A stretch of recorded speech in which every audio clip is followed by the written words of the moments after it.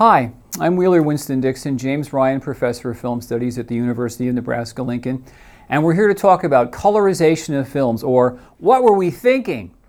Colorization is a process which began when computers first became introduced to the film process in the 1980s, most notoriously when Ted Turner bought up the entire MGM library to start Turner Classic Movies, and before that TNT Television.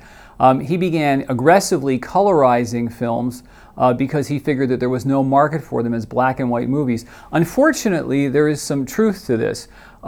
Surveys have shown that 50% of your audience will tune out immediately upon seeing a black and white image. You lose 90% of your audience with a subtitled film. And so the colorizing old movies seem like a way to bring these films into the future and wring some additional dollars out of them. Of course, it destroys the values of the films. The black and white cinematography particularly ruins film noir. And so if you look at colorized versions of things like White Heat, for example, with Jimmy Cagney, it completely destroys the film. When Turner announced plans to colorize Citizen Kane, this was met with great resistance, and colorization gradually faded from the scene. Films are still colorized. Ray Harryhausen is colorizing, the special effects artist is colorizing some of his old science fiction films, but colorizing is going out. There was also a plan by Universal a couple of years ago to remake all of their classic films in color.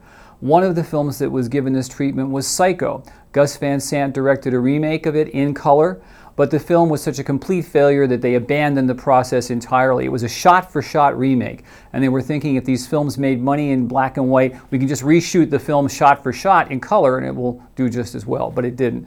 So colorization was an attempt to make money at the expense of the artistic impulse in the film, destroying the original intent of the director, strictly in the name of commerce, and the public rejected it and continues to do so today. I'm Wheeler Winston Dixon, and this is Frame by Frame.